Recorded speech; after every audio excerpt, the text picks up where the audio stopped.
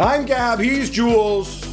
Dark skies and clouds over West London. Probably appropriate given what's happening at Chelsea. We're going to get into that with Romelu Lukaku's move to Inter. Plenty more to get into. By the way, Jules, this is our last show before our summer hiatus. I know we're going to make it a special one already with the shirt. You can already see how special it is. Yeah. Let's start at the top. Romelu Lukaku has agreed a deal to move back to Inter. It's a loan deal. It's a one-year loan deal. The numbers out there, it's right around 8 million euros plus up to 2 million euros in performance-related bonuses. As I've mentioned before, and I think people haven't made as much of a deal out of it as they should, he is taking a 30% pay cut. That's right. On top of that, because he's moving before June 30th, Inter can take advantage of this special, complicated and boring tax deal that I'm not going to get into. But basically, he's going to cost Inter, I think, slightly less than what he cost them when he was there the first time around. This is a player who Chelsea bought for 113 million euros a year ago. Yeah. The loan fee is not even going to cover the amortization. I mean, the wages off the books for a year. From an accounting standpoint, team building standpoint, this is a disaster, yeah? It is a disaster. It's a shame because I think he had everything to not be a disaster, to be good. Him coming back, and a team that was European champions with a lot of momentum, with really good squad, a really good coach in the Premier League where he still had things to prove, I think. It was all perfect. And I think a lot of us almost fell for it. And in the end, it was a disaster. It's not completely his fault. He still finished as the top scorer for Chelsea last season with 15 goals in all competition, which is not enough and not many, maybe, for a player of his caliber. There was a lot of things that happened through the season, but you have to say this deal, and usually we always have to see a deal like that for the three parties. For him, this is what he wanted. He wanted to go back. This is a place where he's been obviously very successful before. So this is a good deal for him. Even if he had to take a pay cut, it's still a very good deal. He's still going to earn a lot of money anyway. For Inter, it's an incredible deal, considering how much money they made of selling him and what the bargain that they have now. It's for Chelsea. It's a terrible deal, but a deal that they had to make because there was no point for them keeping him anyway. Okay, this is one of the things that I want to understand, and if I'm Todd Bowley, I want to understand, right? I've just arrived. Marina has left, and we'll be talking about that later, as has Bruce Buck. I asked myself, wait a minute, Thomas, you were here last summer. Who thought this was a good idea? I know that Inter desperately needed to sell to balance the books. Who at this club thought this was a good idea?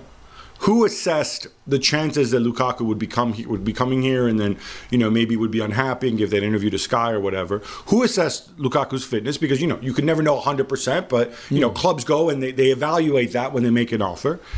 And then did we put Lukaku in the best possible conditions to succeed? And it's not just about blame. People now are putting out this narrative, there's pressure on Thomas Tuchel after he agreed this. Thomas Tuchel doesn't buy players on his own. He doesn't set the budget on his own. No. But if I'm Bowley, I want to understand this because I need to know, I need to hold people accountable so that these mistakes don't happen again in the future. Exactly. Not for Lukaku, not to look into the past, but you're right, for that thing, that kind of transfer not happening again. You need to understand where the mistake or where the mistakes were made or was made, who is responsible. But again, it can happen. So many clubs bought the wrong players. But this is a spectacular failure, though. This is an extreme, incredible disaster class. You can't do it with 100 million player. You simply cannot afford to have a screw up of this magnitude. Because you can sign a 100 million player, like we said, with Coutinho, with Dembele, over the length of their contract or half of it, it doesn't work out. But on such a short term period, such a big investment to crash like that, it's never seen before, I think. From Inter's perspective, we're seeing the Lukaku-Lautaro partnership, the Lula, get back together again, with some Champions League action as well. Yeah. They're moving for some younger players, obviously Bellanova, Alessani. Have they just made a substantial step forward? And will that be undermined if, as many people have suggested, they're going to have to sacrifice one of their big hitters, whether Bastoni or Barella or whatever? Yeah, or Skriniar. I think there's one big deal that will have to be done for them. Let go. If it's Skriniar, I think it's maybe less damaging than if it's Barella or Bastoni. 100%, yeah. And I think this is the way it will go. And in PSG, they find the perfect client in a way. But it's compared to last season, even if you lose Skriniar, but you gain Lukaku and Asllani and Belanova and the others, you lost Perisic as well, but Di Marco can do a job. You might have other options. Well, and you have Robin Gosens. And you have Gosens, who at some point would be fully fit and hopefully at the level that he was at Atalanta. You're a better team. But Gab, do you think he really wanted to come back? In the sense that he was really happy clearly in Milan and at Inter, and they were having something very good there. I know when he joined Chelsea, he said all the right things, but he was always going to do this is the club I supported when I was a kid because of Drogba, because of this. I've got a point to prove. All of that, okay, I get it. But do you think that he really... Because maybe that's also part of the problem. Maybe he came back but didn't really come back and didn't really want to be there in the first place, which is certainly a feeling... I love Rom so much. I interviewed him after the Arsenal game when he scored that first goal. It was his debut. Everything looked so great.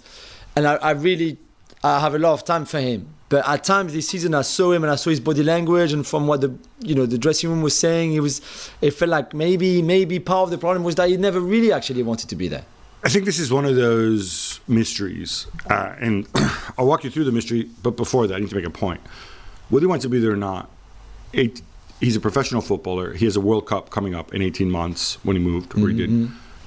This isn't an excuse. This isn't. We've all had jobs. We've all had to do things we don't like. I know. Was he like doing cartwheels when he was sent on loan to West Brom or whatever? Probably not. So I think that is definitely very, very secondary. But I think you make a great point, because this is a big part of the narrative. You can't have it both ways. So the official story that Lukaku's people would put out, is Inter had to sell me. I left for the good of Inter because they desperately needed that money to balance the books and so on. So that would align with what you said. He didn't really want to come back, but Inter had to sell him. But then you have the line from the Ultras, and he had such a tight relationship with Inter's Ultras. I mean, really tight. Yeah.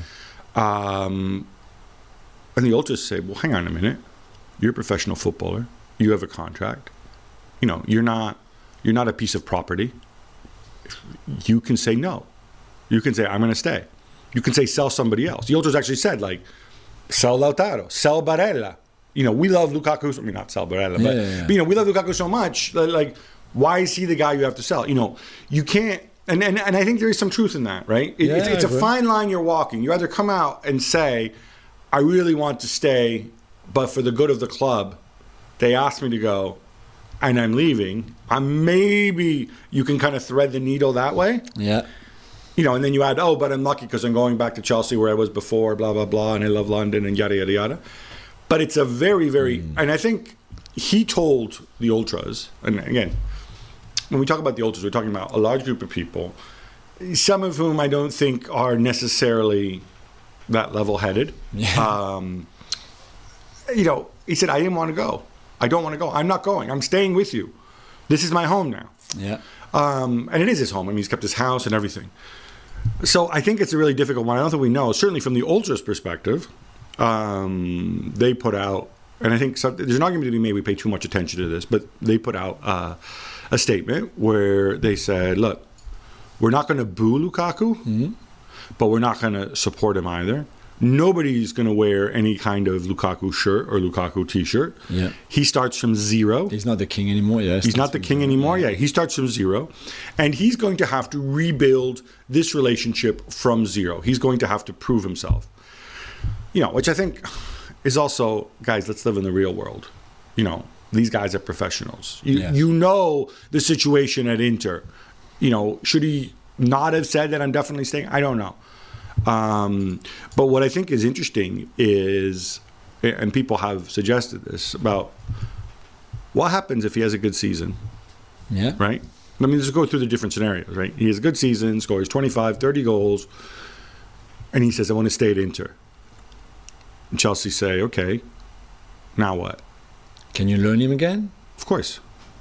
Chelsea could loan him again, but Chelsea are going to be in a situation where they have zero leverage. Yeah. Because, he wants to be there. He says he wants to be there. If you're Chelsea, you can fix a price if you like. And maybe it'll be different if Lukaku leaves, maybe Tuchel's gone, maybe Roberto Martinez comes in after winning the World Cup. Maybe all of that changes. But otherwise, Chelsea have very little leverage because if that's where he is, he's got the contract. It's where he wants to be. If Inter says, "Oh, sorry, I'm only going to pay you $5 million," yeah, there's no way Inter could pay even in a year time up to 70 or 80 million. No, they won't be in that position unless they sold. No, I think it's impossible. But Inter would. I mean, it would be so stupid for Inter because he's going to be in his 30s at that point. Yeah. Right. So, Inter could eventually get him at a knockdown price. But I bring up the boring argument of amortization. Right. He's costing them $22 million. So in 2 years' time, the amortization is going to be $66 million. From is that right? Around 66, 68 million from Chelsea's perspective. But again, if you're Inter, I don't know, you take him and his massive contract with another 3 years left. That's true. They might be like, I'll give you 20 million. So it's a really horrendous position that Chelsea are in financially from that perspective.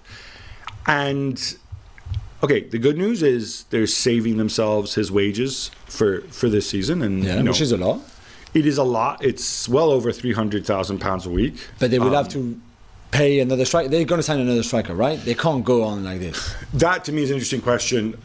I think they have two options. So the question is, do you continue with Havertz as your center forward and sign a backup?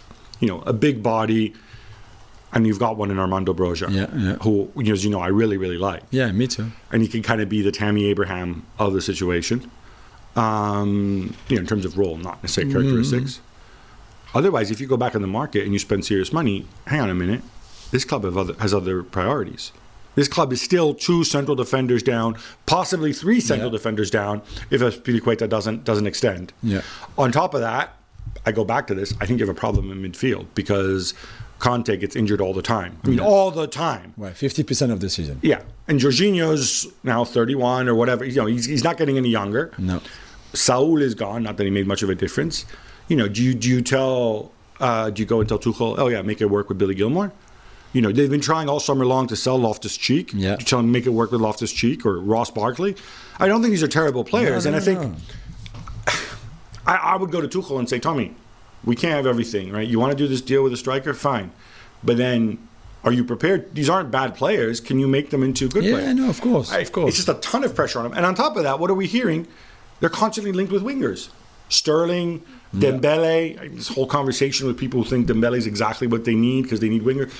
Maybe they do, but then maybe you change the system. Do. Yeah, I think he will do.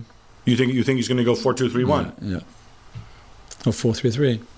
But it will depend on who they can attract, of course, and the kind of players they can. I don't think they can sign 3 centre-backs, Gab. This transfer window, it's not possible, not the ones they want, not with the money they have. They will have to spend 400 million euros, which they're not going to. Even if they have 150, if they spend 150, this is, I think, the maximum. So what do? You will have to do over 2 transfer windows to be able to sign 3 centre-backs of the kind of level that is good enough for Chelsea. Because I'm not saying like you and I can play centre-backs. We're talking Koundé and that kind of level. Players are 50, 60 million euros. You can't sign 3. It's impossible. So you've got Chalobah and you've got Thiago, and I guess Reece James can play there, and that's it. You're Malang Sarr. And Malang Sarr. But as much as I love Malang, I'm not sure if Tuchel thinks he's... And if you move Reece James to centre back, then you have a hole at right back. Exactly. Unless they sign that dude, Santa Claus or whatever. Santa Claus, which, again, who's 29 years old. Yeah, exactly. As much as I love him, he's not one for the future, and I don't think he starts to win you the Champions League and the Premier League either. So it's tricky. So you'll have to make decisions, and maybe the best would be good 2 back 4. You probably just need 1 centre-back then.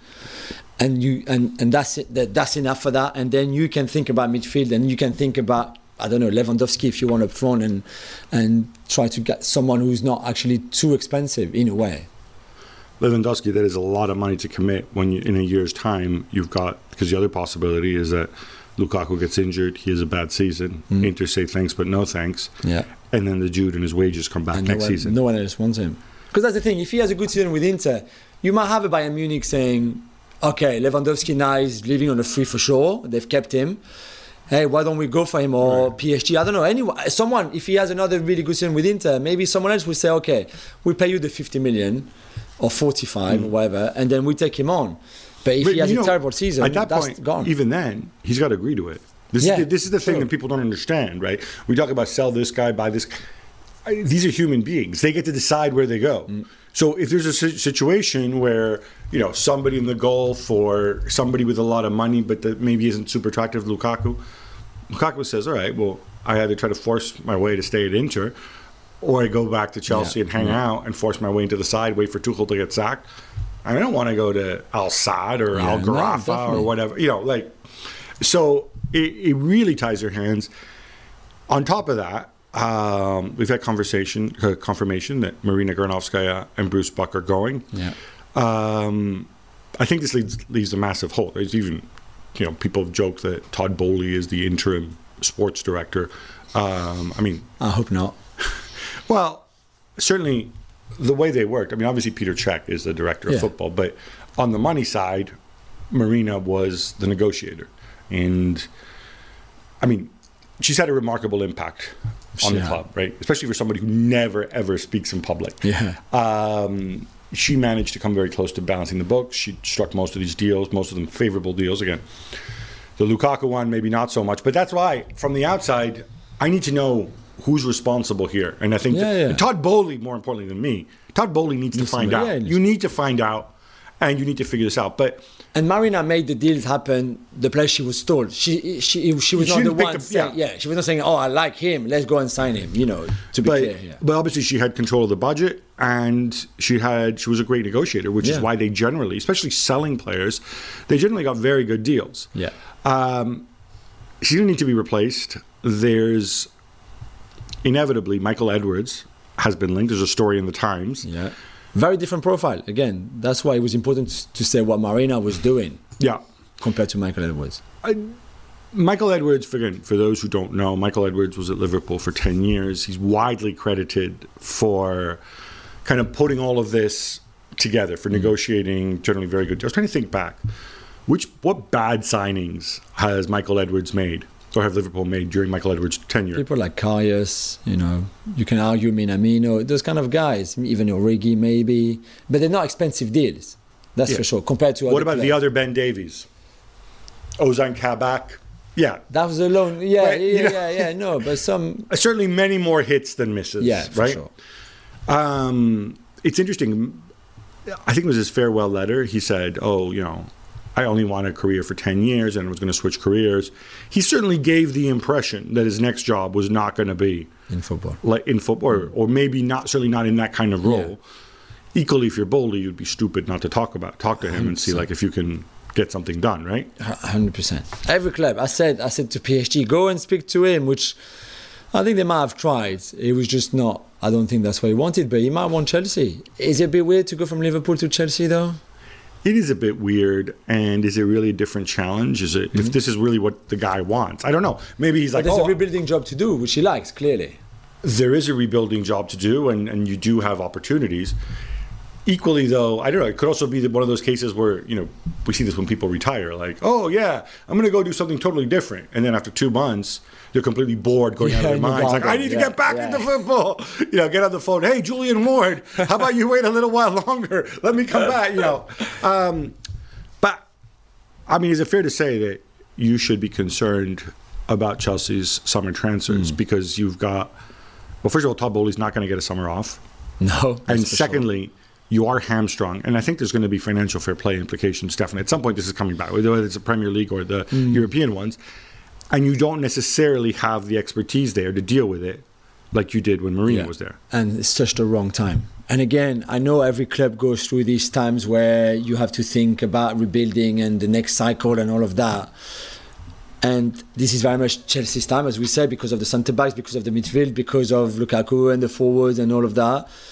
And this is such the wrong time with Marina leaving, with the change of ownership, with potentially financial fair play, with the catastrophe that the Lukaku deal was. So because that will weigh heavily on you all summer. That the 100 million loss, you've just lost 100 million pound basically, pretty much.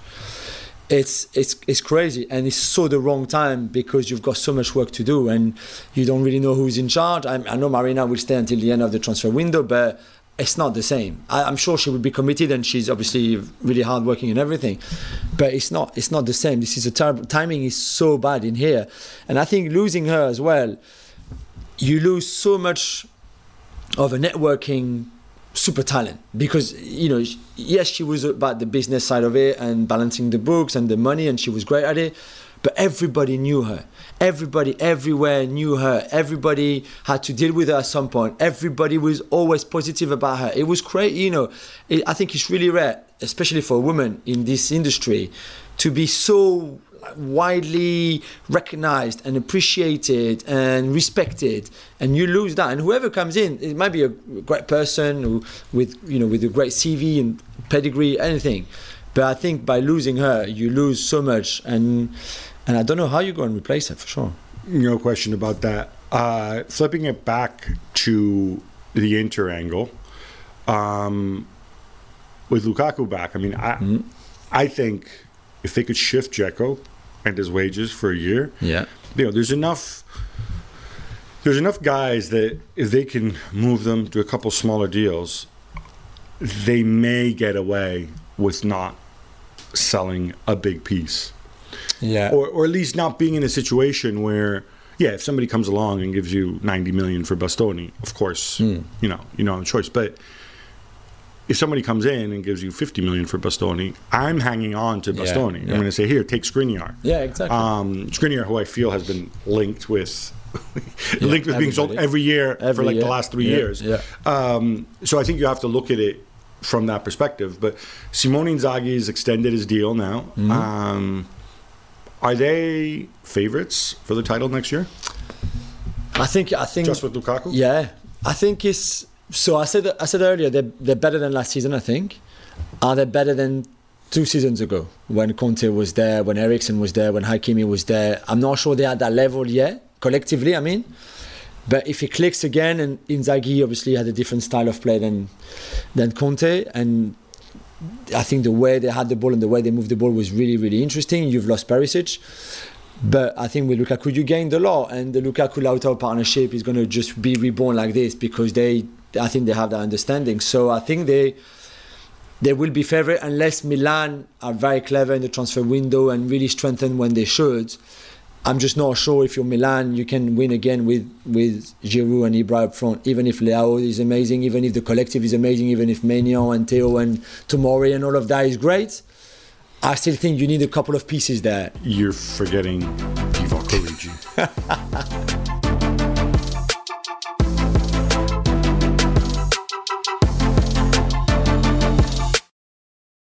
We back, and as you know, it's the last show of the season. And Jules and I are both big NBA fans, and the NBA draft is tonight. So we're going to do a little thought experiment here, Jules. Let's go. Prepared this for you. We're basically going to we're going to have a mock draft, or a Gab and Jules draft, let's say, of the top 10 players who were born in the year 2000. So these are players who are all 21 or 22. Yeah. So players who would be coming out of college into some hypothetical draft. Now, unfortunately, we're not going to match them up with teams, and it would be cool, but it's just too complicated. Yes. Draft for need. So basically, we're all people who are drafting for talent and drafting for upside. Yes. Okay? Only players born in 2000. Here we go. Jules, you're going to get the first pick. I'll get 2 and 3. You get 4, 5, and so on. So, with the number 1 pick in the 2022 Gab and Jules draft, Julian Lawrence selects Erling Brot Haaland. All right, that's a real shock. Get in! All right. I know there's talent in that generation, but he's the most talented. So, come to me, Erling. Come to me. You and I, we're going to do great things. All right, I'm up. And I'm proud to announce that with the second pick in the 2022 Gab and Jules draft, Gab picks Phil Foden. Hey! No surprise there either. Yeah. And since I got the third pick as well, with the third pick, I'm going to go with Vinicius Jr. It's all chalk so far, all obvious. This is what I wrote down. This is where it gets interesting. I think there's a clear top 3, yeah? This is where it gets interesting. Exactly. So as my second pick, the fourth pick in the Gab and Jules draft for this year 2022 and the 2000 generation, I pick Alphonso Davies. Fonzie, who, I know he had a little scare with his heart, but it's all good now, and he's the future. He's amazing. And also, He's a leader. I need leaders in my dressing room for that young generation. Interesting there. Not concerned at all, clearly, from some of his physical ailments. No, I believe in you, Fonzie. All right. With the 5th pick, Yes. where are you going? You know where I'm going. I'm going the best midfielder for the next 10 years in Aurélien Tchouameni. All right. Okay. All right. You know what? I am not rattled at all. These were not the picks. I've got Haaland, Davis, and Tchouameni. So basically, the best in their positions. Oh yeah? Yeah. Well, I'm a one up you because with the 6th pick in the 2022 Gab and Juls draft, Gab selects Mason Mount. How about that? No thanks. All right, Okay, it's I'll amazing. pass. I 67% of the players I've picked so far are English. Yeah, I wouldn't have thought that. What a surprise. Okay, I'm looking at my big board. I'm looking at who's still on the board, and I noticed that you took Haaland. I need my own big center forward. Fair enough. So with the number 7 pick in the 2022 Gab and Juls draft, Gab picks Dusan Vlahovic. How about that? You know what? I would have had him at my 8th pick if you hadn't picked him in 7th. Yeah, well, I jumped ahead of you there. Yeah, it's fine. I'm very happy with that. I'm very happy with that. So this is my turn now. It's the 8th pick in our draft, and nice, interesting because there's obviously the superstars have been taken pretty much. So now you have to. Now you can pick Wesley Fofana. You have to be more clever. He's on the list, you know. So is Sandro Tonali, by the way. But on this one, because every time I watch him, there's magic. Because I think I can make him more consistent. I think I can make him even more efficient. I'll go with Anthony as my 8th pick. Ooh, Anthony from Ajax. Yes, because I think the talent is there. I think the personality is there. I think there's something very special in that player. So that's my pick. All right, and you also have the number 9 pick. And my number 9, which you will be happy because you can do the famous song that you created for him, of course. I need a centre back. I need a left footer because the left footer centre backs are the future in this game. Is Botman. Sven Botman. Indeed, Botman is my 9th pick. All right, and rounding out the top 10, I was very tempted to go with Jonathan David, but then it occurred to me, 2 Canadians being picked in the top 10. That's okay. The world would just be turned upside down and inside out. True. So I'm going to go for my boy Sandro Tonali. Yes. All right, here we go. So Team Juls, if you will, is Erling Braut Haaland, Alphonso Davies, Aurélien Tchouameni, Anthony, and Sven Botman. Team Gab, far superior in my opinion. Phil Foden, Vinicius Jr., Mason Mount, Dusan Vlahovic, and Sandro Tonali. Feel free to get out there, let us know which one of us had the better draft.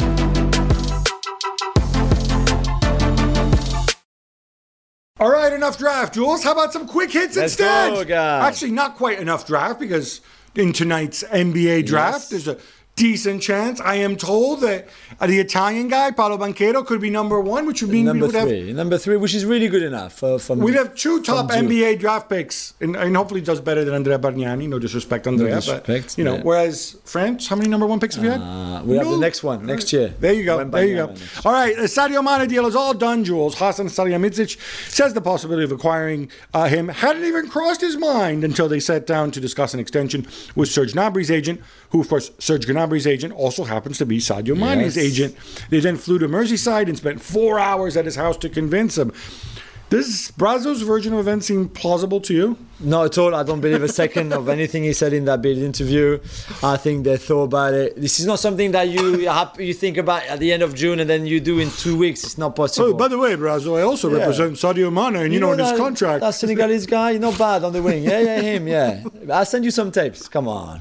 This was a long time coming, and it's great. I'm not saying it's not good. It's good. But you don't need to come up with that kind of stuff. Even if you thought about it before, maybe even if you talk about him before or to him before, it's fine. And Gab, if Oliver Kahn is to be believed, Mane will have company up front because the Bayern sporting director said again that Robert Lewandowski is not going anywhere. I'll say this for Bayern. They're consistent, and I applaud it, and it's a hard line. And as we've said before, I'm not sure where Lewandowski can go. Yep. Not that many places. Very expensive. That's true. And it's also funny that, there's those numbers thrown around. It went from 15 million to 25 million. Now people are saying, Lewandowski would cost 50 million. Yeah, 50 million. Come on, man.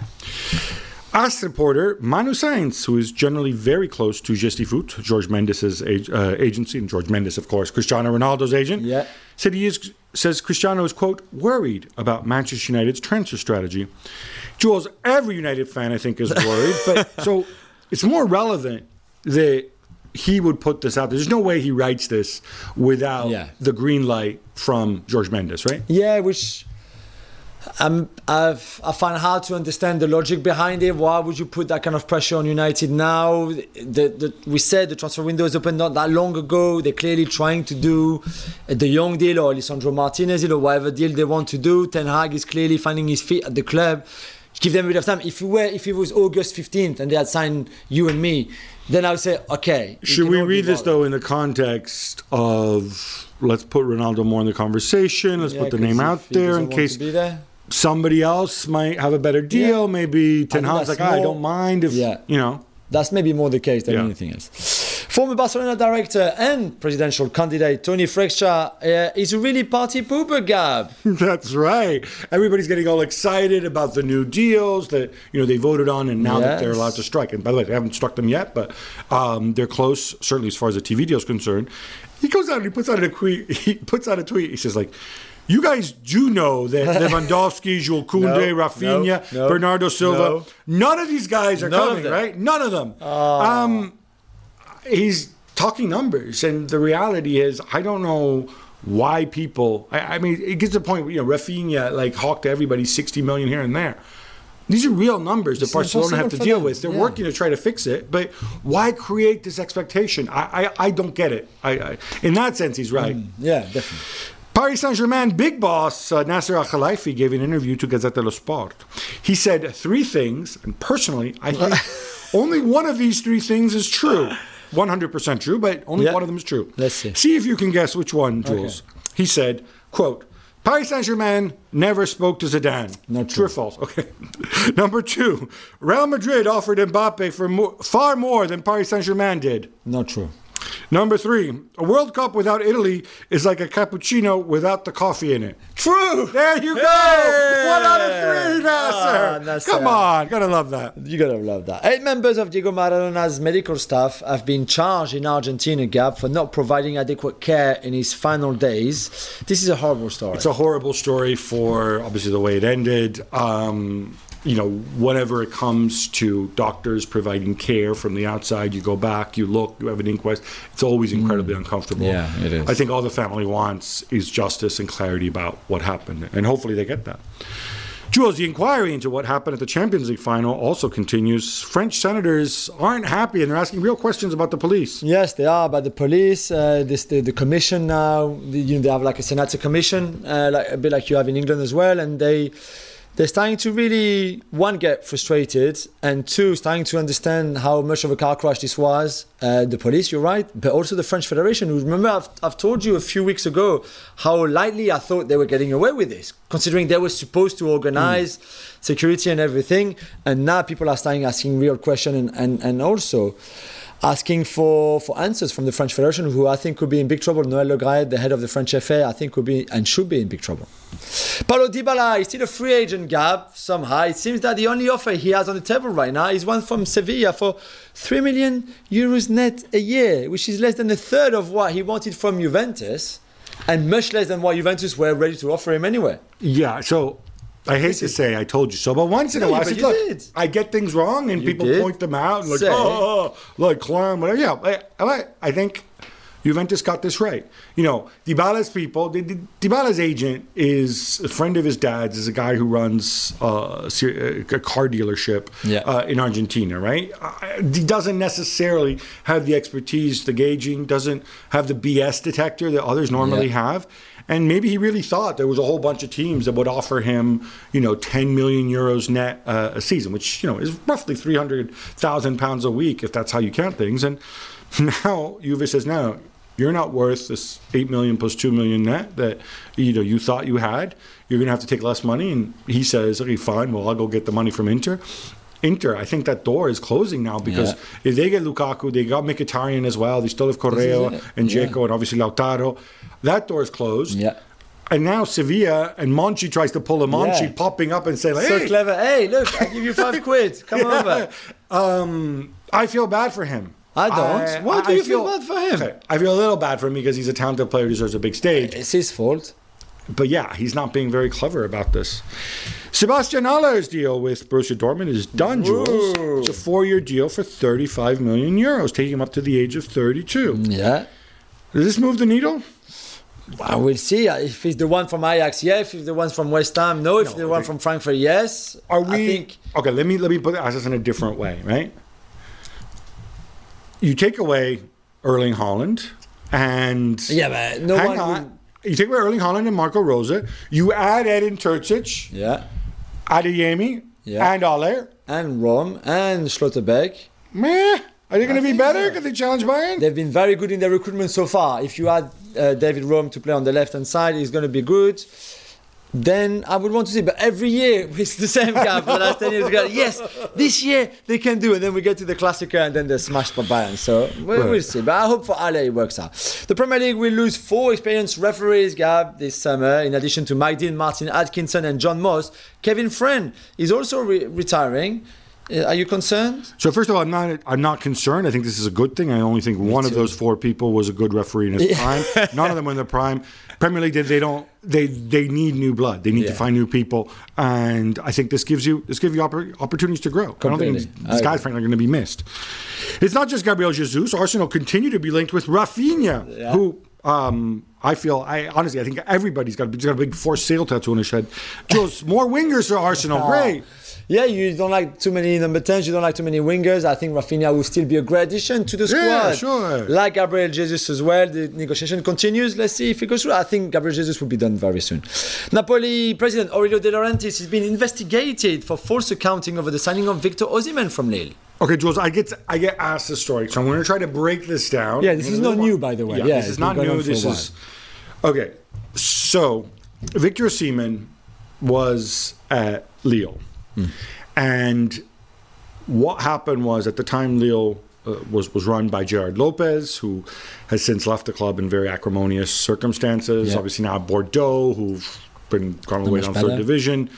And the club and Lille are the subject of an investigation into fraud. And it's an investigation that's being pushed by Lille's current owners, Merlin.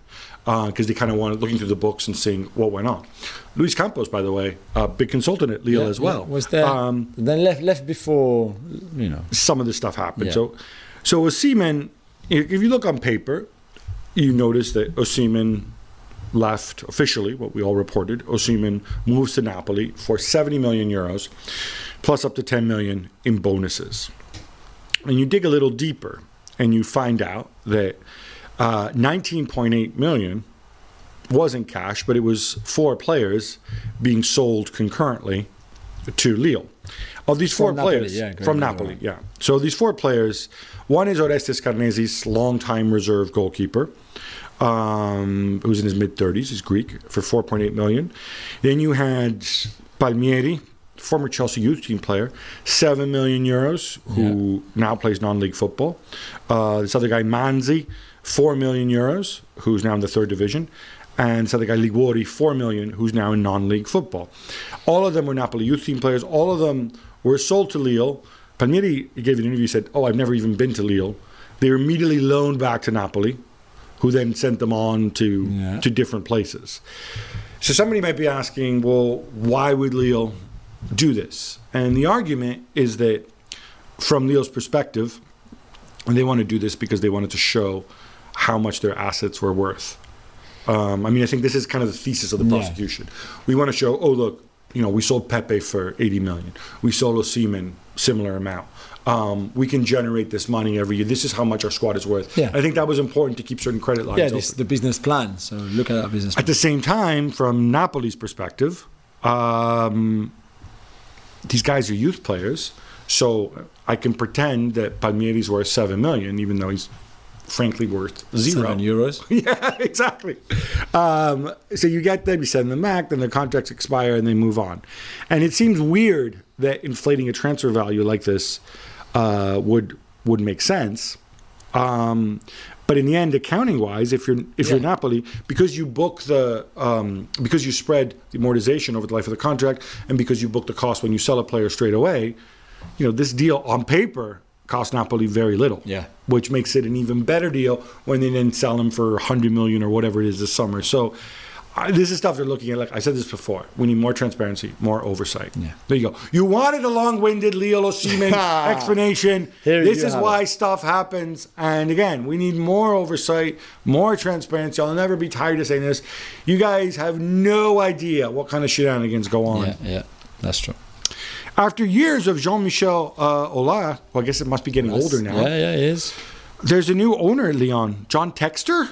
He seems to be buying chunks of clubs across Europe. He's got a chunk of Crystal Palace. He's got 40% at Crystal Palace. He's got Botafogo. He's got Molenbeek as well in Belgium. And now he's got 60% at Lyon. He's saying that Aulas will stay as the president, as the chairman. Is this because Aulas is getting on now? No, it's the partners that he had in the company, Seydoux and another company, have sold. They wanted out, so they sold. I don't think Aulas could buy them out. I think it's around 600 million euros. So Textor has arrived, said the right things, as often when you've got a new. I think he's a very intelligent guy. I think he likes football. He's been involved even in the 80s. He had kind of football academies, camps, that kind of stuff. I think in the years he's been at Crystal Palace, we've seen the improvement and we've seen the changes. So I think the Lyon fans should not be too skeptical, maybe at the beginning, certainly. I don't know that you give Textor the credit for Crystal Palace when Steve Parrish runs the club. I know, you've got David Blitzer and Harris there. And yeah, true. But they're the main guys, but yeah. He still has 40% of the club. So, he's still part of this, the new turn that the Crystal Palace has taken. So it'd be very interesting to see what he does. What I'm curious to know is obviously women's football's grown and Olympique Lyonnais has been a big part of it. They also have the OL Reign as well in NWSL. Is he going to? And Aulas always very committed to the women's game. Even making losses, because let's face it, the women's game generally makes losses, right? Yeah. Is Textor has he given any indication about whether he's going to maintain that commitment? But I think certainly this is the idea. I think Aulas would have made sure that whoever come, there was 3 American potential buyers. One was Gillette's sons and George Gillette Jr.'s sons. Yeah. What's his first name? I can't even remember his first name. Man, I hope they got on the phone with the Spirit of Shankly guys and says, we don't. Not them. They could not bring any guarantees anyway on the that deal, sounds familiar, doesn't it? Going back to Gillette and Hicks. I wasn't surprised, but you would think that. This is not a time. I think it's time to make this team better and the club stronger, but not to change everything. Right. Especially not the women's team who's been, like you said, so successful. So let's hope that it keeps the same direction at least. Rosario Central have a new manager and it's Carlos Tevez. Gab, can you see him on the bench, patiently giving instructions, not really arguing with the referee or anyone else? It feels like only last week when we were celebrating his career and his retirement. Yeah. Now we know why he's retiring. Interesting to go to Rosario because he's not from Rosario. No. I mean, not that you can't go there. Yeah, of course. There's enough teams in Buenos Aires, I thought. But good for him. I mean, a lot of times unconventional people who you could never see managers work out. So, Lens have signed former New England Revolution striker Adam Buksa, Polish international, for $10 million. I think there's 2 elements here which I think are interesting. One is you can tell me how he's going to impact Lens and help them into the Champions League. But he's 25 years old. He moved to MLS when he was 22. An unconventional choice, right? MLS keeps saying, we're signing young stars. No, you signed some dude from Poland nobody'd ever heard of. Yeah. He does well, and then Revs sell him for more than twice what they signed for him. Could this potentially new model for MLS? Yeah, I think it should be, certainly, especially for young players or youngish players, if you want, that will take time to develop in MLS. And again, we go back to this is a good league. It's a good league when you want your development like that. And clearly more and more European clubs in the Big 5 leagues are looking at what happens in MLS. Certainly for Lens, which is a club that I know really well, they were very impressed with his numbers. They've been following him for a long time. And he ticked a lot of the boxes of what they wanted to replace Calumendo and the strikers that they have right now. And I really hope that he does well in France. I think he's got everything to do well in Ligue 1. And then again, that could be the next the next step to maybe go then to an even better club and even bigger league. So I really like this deal, I have to say. Ligue 1, your new home for Polish strikers. Yeah. You got Arek Milik, Buksa, and soon Lewandowski at Paris Saint-Germain. Of course. According to reports in England, Alan Saint-Maximin, Gab, could be sold because Newcastle are reluctant to bring their wage structure to keep him. Gab, I thought they had all the money in the world, so they could be able to do this. I find this story very interesting. So from the outside, what it looks to me is it's time for Alan Saint-Maximin to get a new contract, and his agents, go and ask for money. Maybe that's for too much, and Newcastle put the word down. We still have standards. It's interesting because we've always wondered, right, when they were taken over by this new Saudi ownership, this idea was, look, it's a new Manchester City, Yes. new PSG, they're going to throw money around. They haven't thrown money around. I mean, they've spent some money. Yeah. Not yet. And I always wondered, PIF, it's slightly different. This is the public investment fund of Saudi Arabia.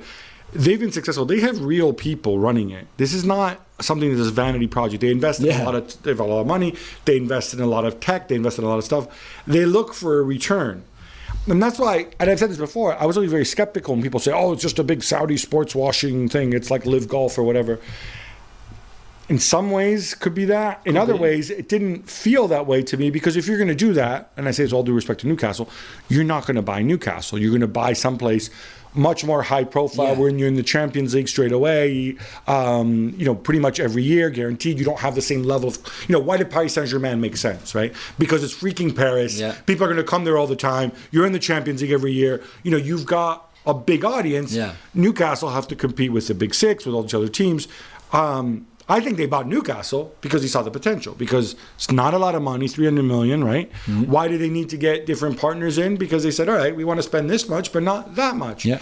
And if this is an indication that Newcastle are going to be run as a real football club, as a business, hitting targets, having cash available, but not going out and chucking money around, I think this is good for the Premier League, and I think this is good for Newcastle. Yeah. Even with all my reservations, as you know, about sovereign wealth funds buying football clubs, it's not something I think they should be allowed to do. No. But if they're going to run it as a real business, I think it's a positive. And this is Dan Ashworth's first big task on his hands since being the sporting director at Newcastle. What to do then with Saint-Maximin? Do you give him the contract that you want? Don't you? Do you sell him now?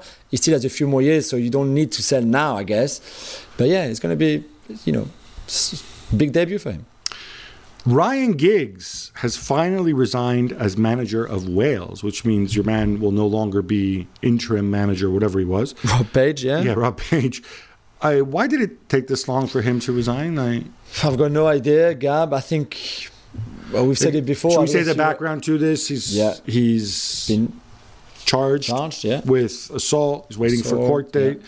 Obviously, while he's been charged, he's not on bail, but he can't manage Wales. There was a presumption of innocence, of course. Maybe that's why it took so long. I'm not really sure. I mean, this date for the trial is taking forever, it seems, as well. So that I don't think that helped. But this is normal. This makes a lot of sense. It should have been done, I think, a long time ago. And whether Rob Page was doing a good job, which he is, or not, it didn't even matter. Ryan Giggs could not take over, could not come back to being the manager. I'm assuming he was suspended without. He was paying him, anyway. Yeah, and they weren't paying him any money, right? I hope not. I don't think so. So maybe they finally said to him, "Listen, now you have to resign." Maybe they've been telling him you have to resign, and he didn't want to do it, and he was still, I guess, free to do it or not. Now that he's done, it's finally, and then you can move on and focus on Rob Page and the great work that he's doing in the World Cup for this golden generation. So I think this is a good thing in the end. PSG are paying some 20 million euros, World Club, in compensation to get rid of Mauricio Pochettino and his staff, and they also have to pay compensation to Nice for Christophe Galtier, which they've found an agreement now. How much is it? Around 10 million, probably a little bit less, maybe. What is this thing you put there? FFP? I don't know. Why should I be worried about? I don't even know what FFP is. PSG got a job with FFP 3 times already. I just want to put this in context. Remember, Julian Nagelsmann moving and Bayern spending that huge amount. 25, yeah. People said 25, and Bayern said 9 is less, blah, blah, blah. That's freaking Nagelsmann, okay? Yeah. That's Julian J. Nagelsmann, right? And now it's 30 million effectively being spent on Christoph Gaultier. Not quite the same. I don't get it. I don't. All right, financial fair play, at some point, UEFA are going to have to decide we're either enforcing the rules or we're not enforcing the rules. I'll tell you what, you want to make the Super League go away? Enforce cost controls. Figure out a way to do it. Get the best lawyers. Get the politicians to rewrite legislation so that you can't go to courts and have little Muppet scumbags come out and say, no, well, based on this, the statute of limitations, using the law for something that's not meant, that it's not meant for. Fine. Otherwise, give up and accept the Super League. Because we should do gardening leave in France as well for managers, like you do in Italy. You can have 5 managers instead of paying them off all the time. You just keep them until they have another job, and and at least you don't have to. I don't understand why they didn't do that. Why not just keep paying Pochettino? I don't think. And then saying, "Hey, Poch." If you're allowed in France, I don't know. I really, the answer is I don't know if you can do it. If they don't want to do it, it's certainly not in our culture. As in, I don't think it's been done before. Maybe because if you keep paying Pochettino. And then, in 6 months, Manchester United sack Ten Hag, let's say. Hypothetically. Sorry, Eric, I'm not saying you're going to sack. And then they move for Pochettino. Then he's still under contract with Paris Saint-Germain. And so at least you let him go and you're not paying him 20 million. Yeah. And maybe you could even ask Manchester United for some money. Yeah. Right? Whatever. I don't know. Speaking of Gaultier, Lucien Favre seems to be the man tipped to replace him at Nice. Good choice, Jules. He is, but remember he had 2 really good seasons. Well, he had 2 years before, 16 to 18. He had one good season and one. One really good. That team with Balotelli, with Belanda, with Ben Arfa was amazing. Could a team with Super Mario not be good? And he was playing so well and scoring so many goals. It was fascinating to watch. They were winter champions. They didn't win the title, but they were so good to watch. Second season was more difficult, as often with our friend Lucien. But yeah, I'm all for it. I think he knows the club well. He gets on very well with the president and with the sporting director, Julien Fournier. So that makes sense. I'm never keen on going back and have second stint or third and that kind of stuff. So we'll have to see. Unless it's Ancelotti, right? Unless he's allowed to. Of course, he's allowed. Samuel Eto'o has been sentenced to 22 months in prison in Spain for tax evasion, Gab. But he won't serve any time, right? No, he's not, because in Spain, if you're convicted of a non-violent offense and you're a first-time offender and your sentence is less than 2 years, you don't actually go to prison. That said, he's got to pay back 4 million euros in back taxes. It's interesting. Spain, they started about 10 years ago. They've had this very aggressive policy to go after famous people, high-profile people, whether it's actors, whether it's athletes, over their back taxes. Because, again, there's lawyers who go out and say, let's exploit this loophole. Let's put this company in Malta with a subsidiary in the Cayman Islands, and we'll put this in your dad's name. And it's all gray area stuff. It's called tax avoidance, which is not illegal. Tax evasion is illegal. And these are gray areas. Cristiano Ronaldo went through it. George Mendes went through it. Lionel Messi went through it.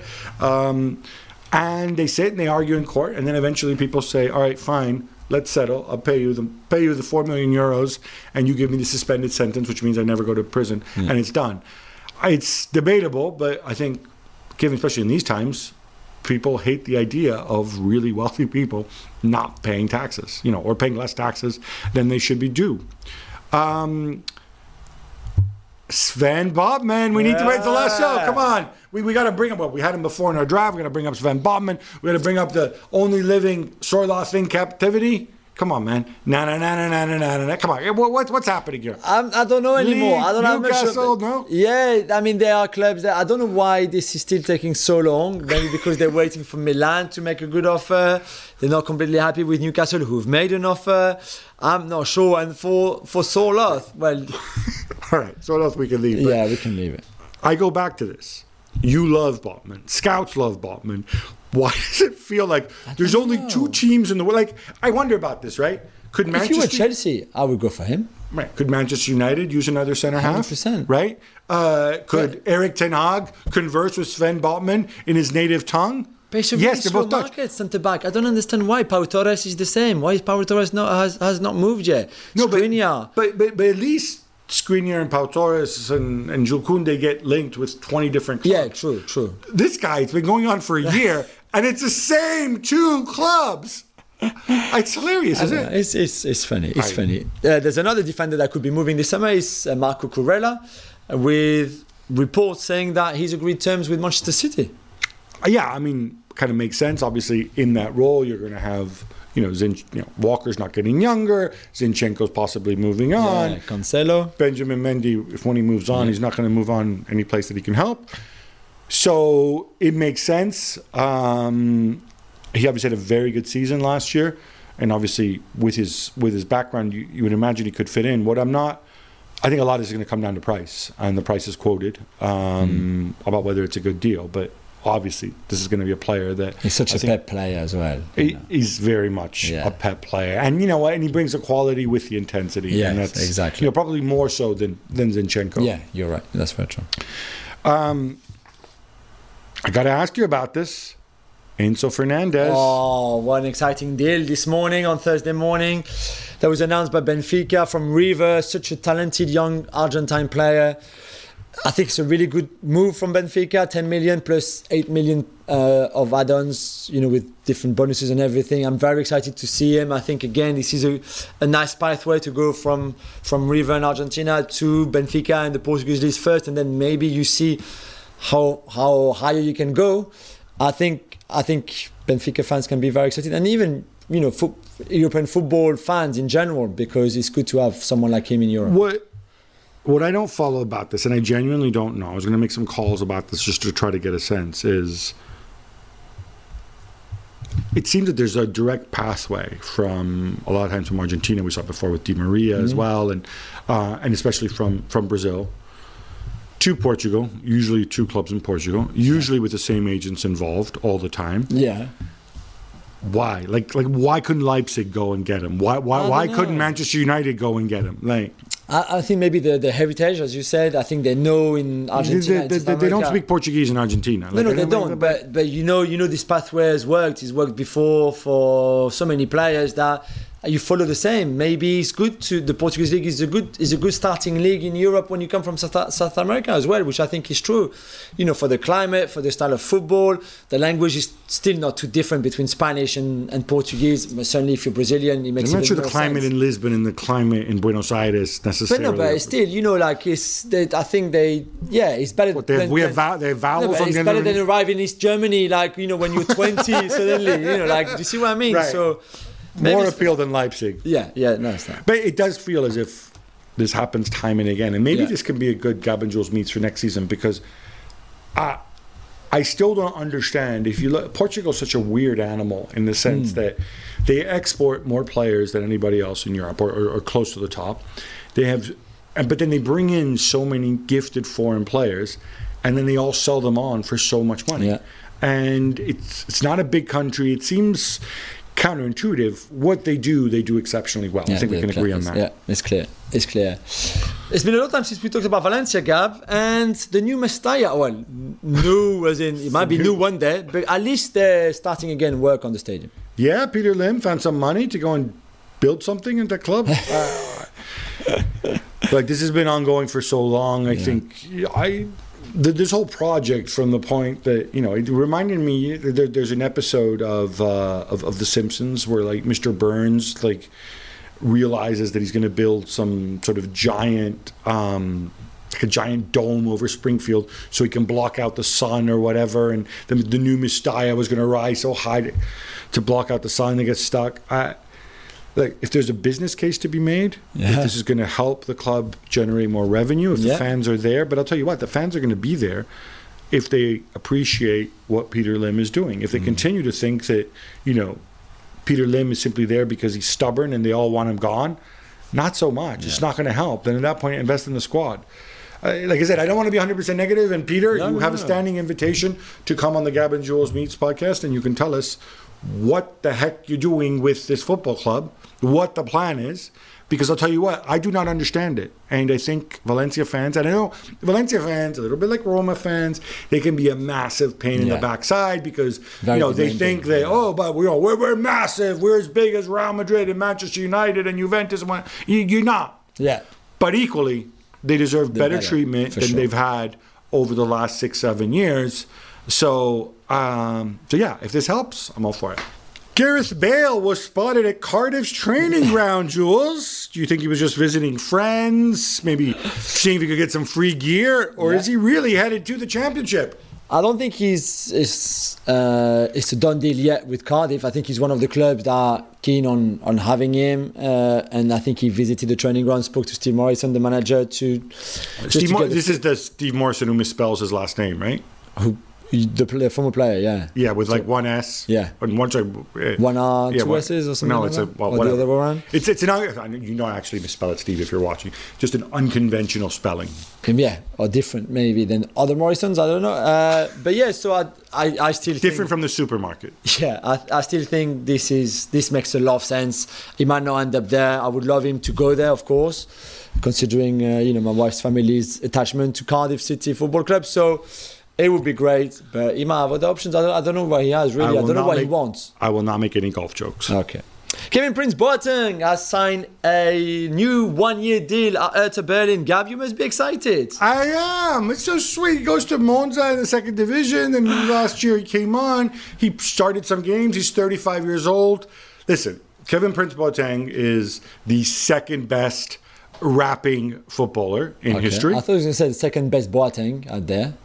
Well, I refer you back to what Sami Khedira told us when he sat down with us for Gab and Jules Meets, that Kevin Prince Boateng was by far the best player he'd ever seen when he was 15 years old. So something like, it's nice to have him around. There's something about guys who are so talented, and the career kind of goes this way and that, and then at the end, they can tell the clock is ticking sand through the hourglass, and they want to make it count. So good luck to him. Hertha, of course, a bit of a zoo of a club, but that makes it all the more colorful. So he's still in the Bundesliga. Jules, this brings us to an end. I think we need to take a bit of a break now because it's a summer. We're both going to go on holiday. We're going to be back at the beginning of August. In the meantime, to keep you entertained, we have a whole selection of Gab and Jules Meets. We've spoken to Zlatan Ibrahimovic, to Victor Montagliani, to Sami Khedira, long-form podcasts. Go and check them out. They're not time-sensitive. We have another one coming out, by the way, with Greg Berhalter, 3G U.S. men's national team coach. Going to have the youngest team at the World Cup in 2022. That should drop very, very shortly. Do check that out. See you in early August, Jules. Yes. Until then, everybody, love the game. Love yourself. No, I said it wrong. It's the last show. This is Here we go. Love the game. Love your neighbor. Love yourself.